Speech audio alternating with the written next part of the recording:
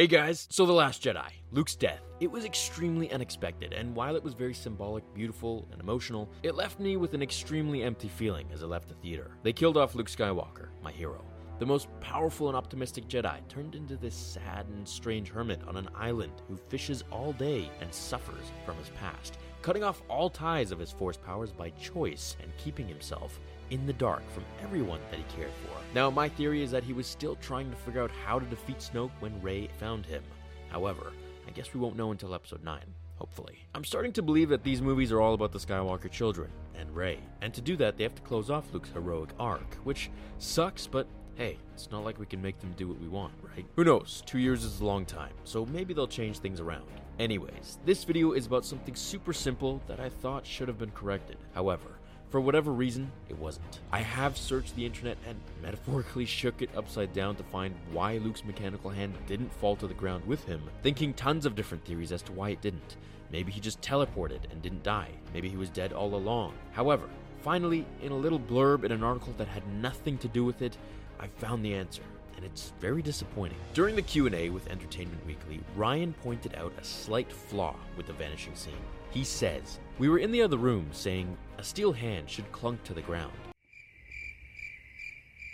That's it.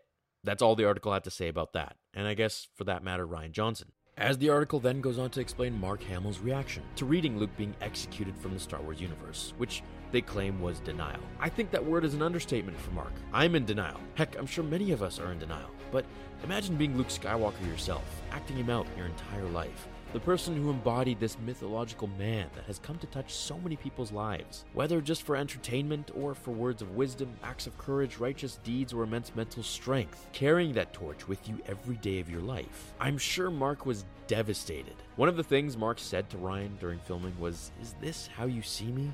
Is this how you see Luke Skywalker?" Now, he has gone on to later say, now thinking that it's a perfect ending to Luke for this story, which I think he's telling the truth, as this story, from what I'm learning, has nothing to do with Luke. More so about Rey and Finn and the rest of the new characters. And that was that, guys. So the mechanical hand, which should have fallen to the floor when Luke's body vanished off the cliff and into the sky, was supposed to drop with his robes. However, as Ryan said it was just a flaw that they missed. I think this would have made us perfectly think right back to when Luke lost the hand in the first place, taking us back to Bespin all those years ago where he was fighting Vader for the very first time after training with Yoda. I think the hand dropping could have added a really nice touch to an already emotional scene. However, now I hope that this video could create some clairvoyance around the matter. Let me know what you thought about Luke's ending in the Star Wars universe. Do you think it was too short and rushed?